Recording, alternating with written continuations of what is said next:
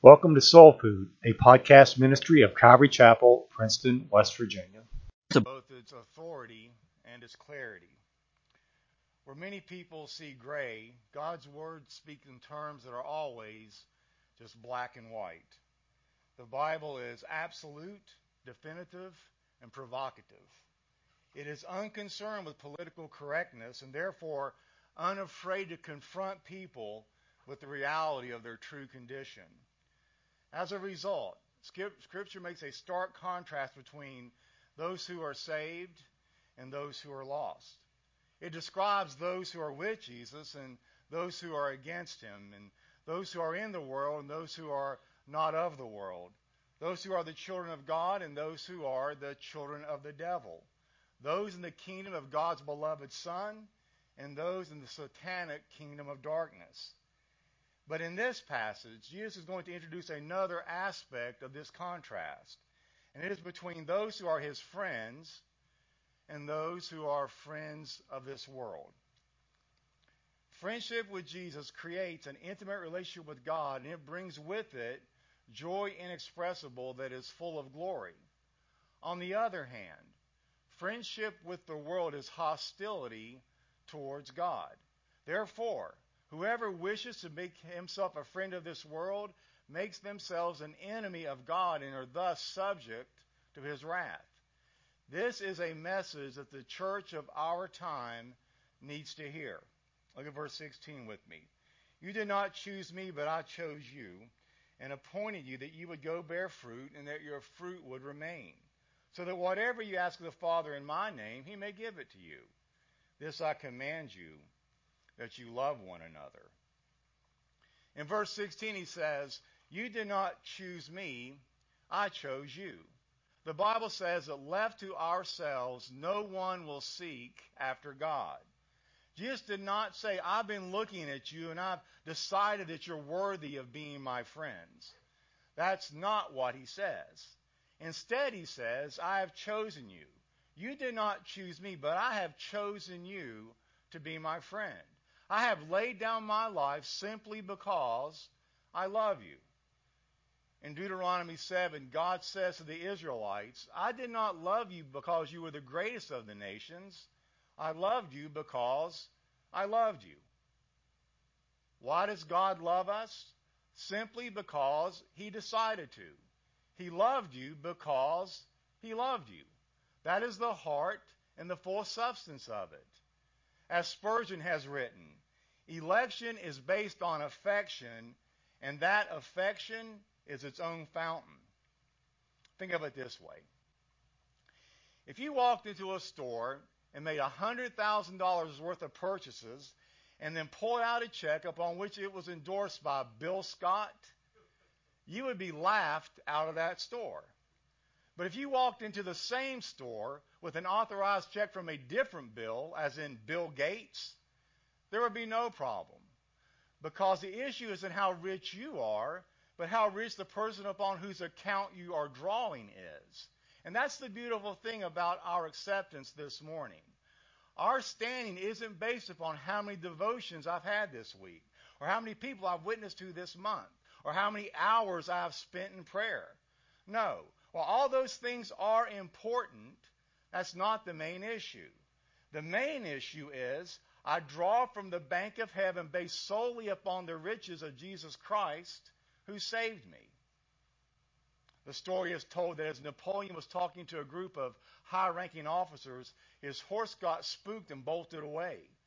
A quick-thinking private observing the scene pursued the runaway on his own steed and was able to return Napoleon's horse back to him safely. Well done, Captain, said Napoleon upon his return. The private with eyes as big as saucers saluted and said, yes, sir. Then he went immediately to the supply tent, got himself a captain's uniform, and moved into the officers' quarters. He never said, I don't deserve it.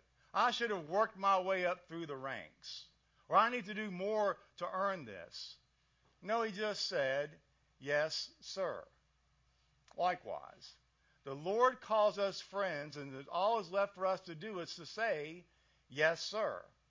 Every other religion says, you want to be a Buddhist? Here's how you make yourself a Buddhist. You want to be a Muslim? Here's how you make yourself a Muslim. But Christianity says you want to be a Christian? You can't do it on your own. Why? Because Romans 3 says that no one seeks for God. Our natural hearts are hostile towards God.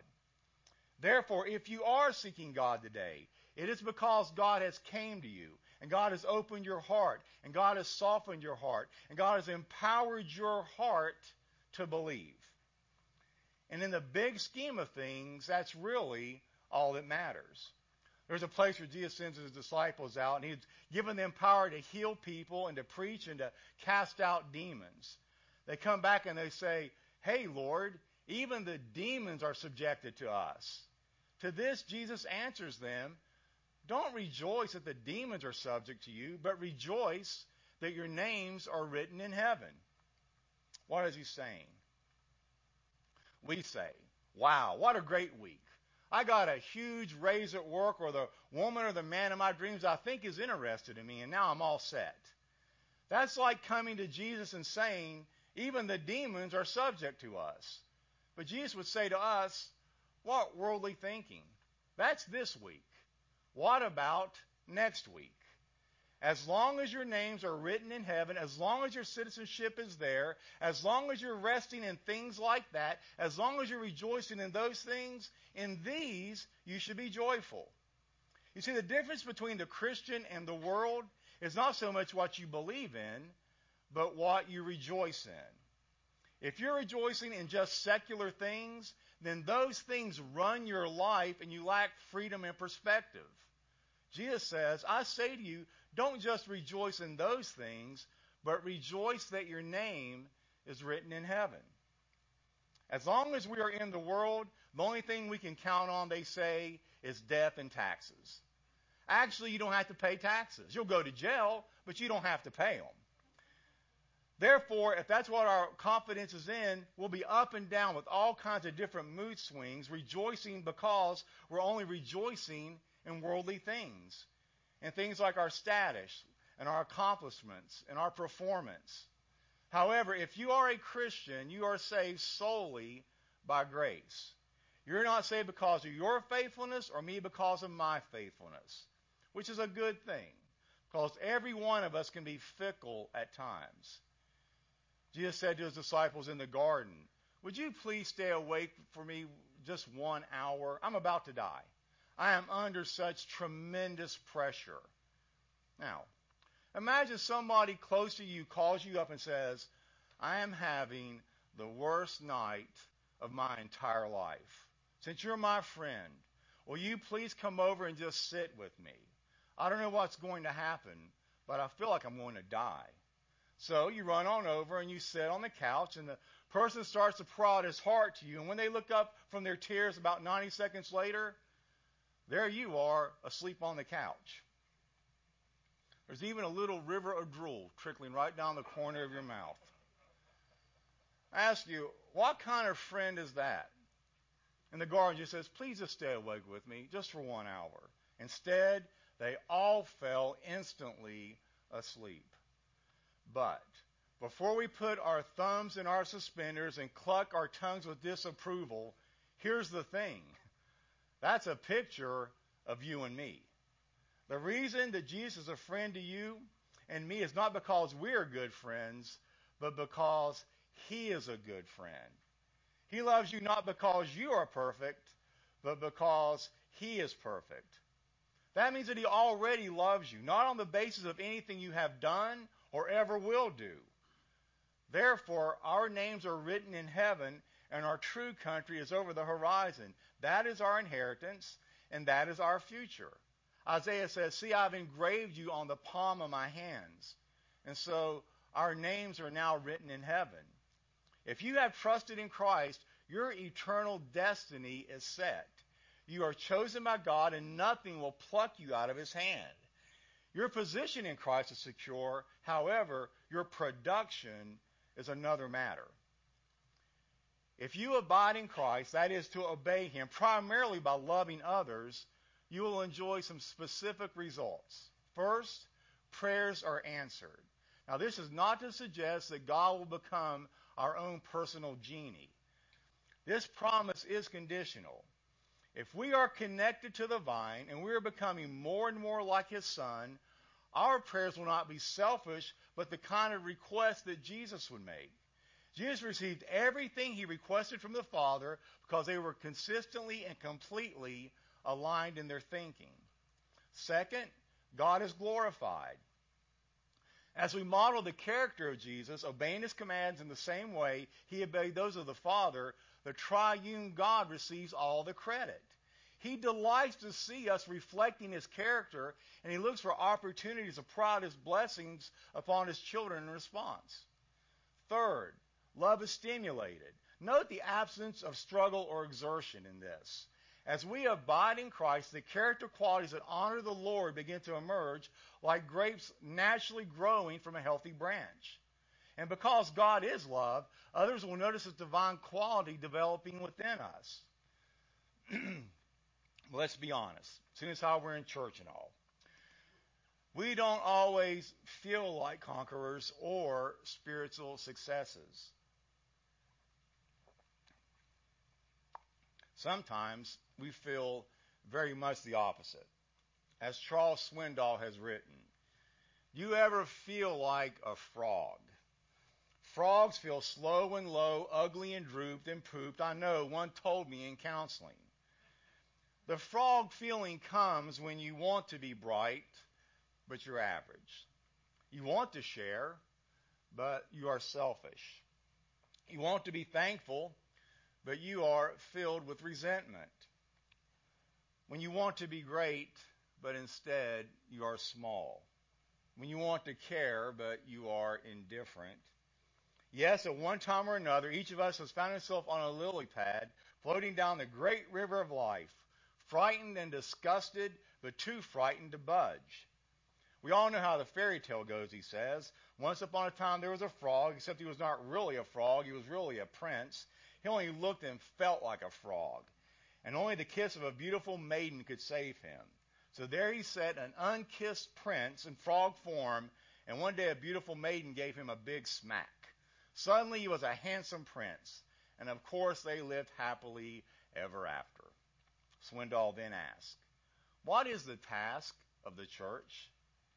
It is kissing frogs, and of course also allowing ourselves to be kissed. Let me put it like this. As we continue to abide, we will more and more love the unlovely. We will have loving relationships with one another. As we draw upon Christ, realizing that apart from him we can do nothing, we are going to love all of his branches. When our relationship with God is what it ought to be, when we are walking, resting, and relying on him, it is remarkable how loving that we can truly be. Thus, for followers of Christ, his calling assures us, I have chosen you. Jesus said, you have not chosen me. That means that we are not our own this morning. We have been bought with a price. And so, because of that, we have no rights, only responsibilities. Following Christ is not our proposal, it is merely our response and obedience to what he has done for us. We are called in the Bible bond slaves of Christ, and therefore the only rights we have are those that he affords to us. So we could say to him, you say we are your friends, giving us the privilege and power of prayer and the right to be ordained by you for service and ministry. Incredible. That's a wonderful package you've given us.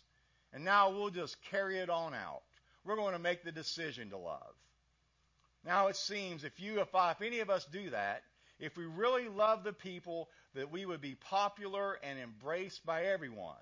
After all, everybody loves the loving.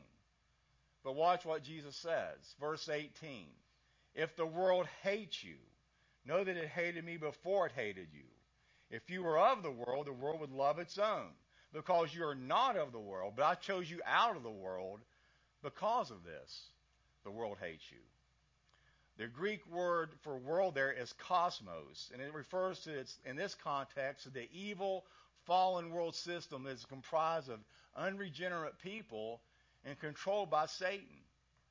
By the way, we also get our word cosmetic from that word, and it literally means to bring chaos out of order. Or order out of chaos. Got it backwards, sorry. Quote Forrest Gump, that's all I got to say about that. The world does not mean the planet Earth per se. The planet does not have a mind, so it cannot be evil. Nature has been twisted and corrupted by evil, but it is not evil in itself. In fact, Paul personifies nature as an innocent bystander, suffering the ill effects of evil, groaning for redemption by its rightful owner. Instead, the world represents the fallen world system, which operates according to Satan's values and is subject to the curse of sin. The world also represents that portion of humanity that lives by those values and willingly serves its ends. Because Satan hates God, he also hates the people of God.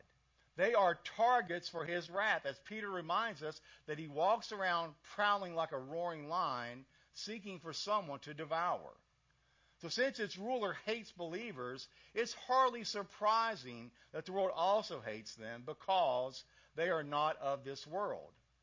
The world resents believers because their godly lives condemn its evil works. Proverbs 29:27 says that he who is upright in the way is abominable to the wicked. In 1 John 3:12, John illustrated that principle with the story of the first murder in human history, where we read that Cain was of the evil one and so slew his brother. And for what reason did he slay him? The Bible says, because his deeds were evil and his brother's deeds were righteous.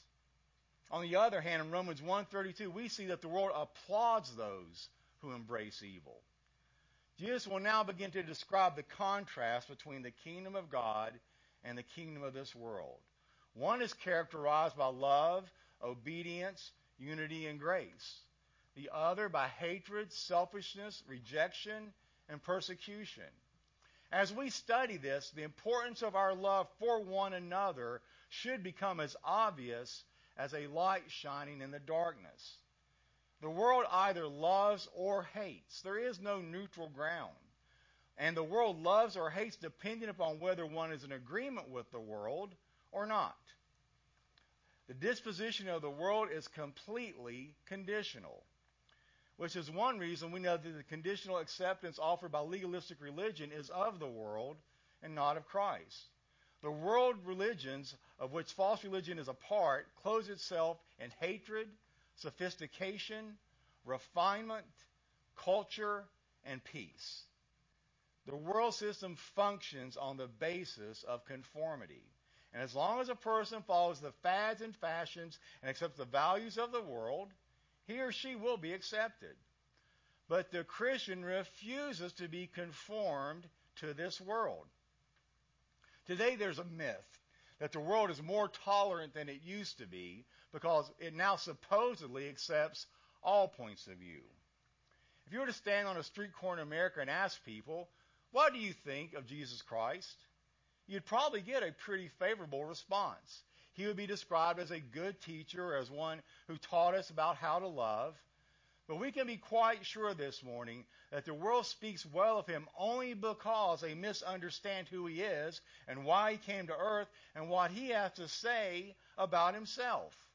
Listen to his own words. If the world hates you, keep in mind that it hated me first. If you belong to the world, it would love you as its own. As it is, since you do not belong to the world, but I have chosen you out of the world, that is why the world hates you. By and large, the world today has a favorable opinion of Christ only because it misunderstands him. Part of my job as a pastor is to warn you. So this morning, I am warning you. The world hates you, and it is only going to get worse. Despite what Joel Osteen says, true Christians are not going to experience their best life now. You need some proof? A research group based in Phoenix was surprised to encounter the degree of abuse directed towards Christians.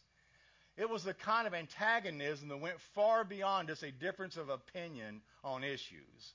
According to the company president, evangelicals were called illiterate, greedy, psychos, racist, stupid, narrow-minded bigots, idiots, fanatics, nutcases, my personal favorite, screaming loons, but also delusional, simpletons, pompous, morons, nitwits, and freaks.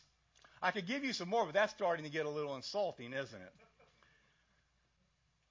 I am so glad we live in a culture where everyone is tolerant of other views, aren't you? But here's the irony. The people who are all too ready to deny freedom to those who disagree with them are perceived by our culture as being tolerant, whereas those who dare to express a differing view are called intolerant. In other words, the philosophy of the ungodly is to preach tolerance, but practice intolerance against anyone who has the courage to express any kind of opposing point of view. The late Haddon Robinson compared modern Christianity in our secular culture to being the visiting opponent in the home team stadium, where outside of just a few of our fans, the wider culture sits in the stands shouting hateful descriptions at us and rejoicing at our losses. Not only that, opposition takes many forms, and love faces a stern test when we find ourselves the objects of either indifference or even a kind of a snobbish disdain. I don't know if you knew this, but the new atheists openly mock Christians and all of their beliefs, with Richard Dawkins dismissing all religion as a virus of the mind. This has been getting increasingly worse over time, by the way. Consider the reaction of Virginia Woolf after she learned of the poet T.S. Eliot's conversion to Christianity. She wrote her sister these words, quote, "I've had a most shameful and distressing interview with poor dear Tom Eliot, who may be called dead to us from this day forward. He has become an Anglican who believes in God and immortality and goes to church. I was really shocked. A corpse would seem to be more credible than he is." She finishes by saying, I mean, there's something obscene in a living person sitting by the fire and believing in God. So we see that intolerance has always been in vogue, even in the early 1900s. So Jesus balanced the promises of comfort and blessing with a warning to the disciples of the hostility that awaited them. In the face of the world's hatred, the disciples would need each other desperately. The Lord therefore repeated his earlier instruction, "This I command you once again, that you love one another." That command forms kind of a transition between the Lord's promise to the disciples and his warning of the world's hatred, a warning that should motivate them and us to love one another. He says in fairly blunt and difficult to mistake terms in verse 18, keep in mind this one thing, the world hates you. It means hostility and persecution are inescapable. In 2 Timothy 3:12, Paul says, all those who live godly in Christ Jesus will be persecuted. That passage means if you live a Christian life with any kind of consistency, it is unavoidable that you will at least cause confusion and in many cases out and out hostility in the people around you, since they have not had the same experience and their hearts are not rooted in the same hope. He reminds them once again that there's a sharp distinction between them and the world. And because they are identified with him, his followers will be treated in the world the same way as it treated him. The world does not know God. Therefore, the world is going to mistreat the people of God. Now, the world, once again, is set in sharp contrast. Now, the word says, if the world hates you, that does not imply that there's any doubt about the matter. Rather, it's the reverse. The world will certainly hate them. But when that happens, they have the knowledge that no new and surprising thing has befallen them. Remember that the world hated Jesus first. And because it hated him, it is not in the least bit strange that it comes to also hate all his true followers. It is not without significance that the disciples are to be known by their love, and the world by its hatred. Now, of course, if believers are to effectively confront this world system, we cannot be part of it. Though we are in the world, we must not be part of that world. That's what James meant when he said, "Do you not know that friendship with the world is hostility towards God? Therefore, whoever wishes to be a friend of this world makes himself an enemy of God." While in his first epistle, John noted that if anyone loves the world, then the love of the Father isn't in them. There can be no compromise with a satanic world system that is permanently and obstinately opposed to the kingdom of God.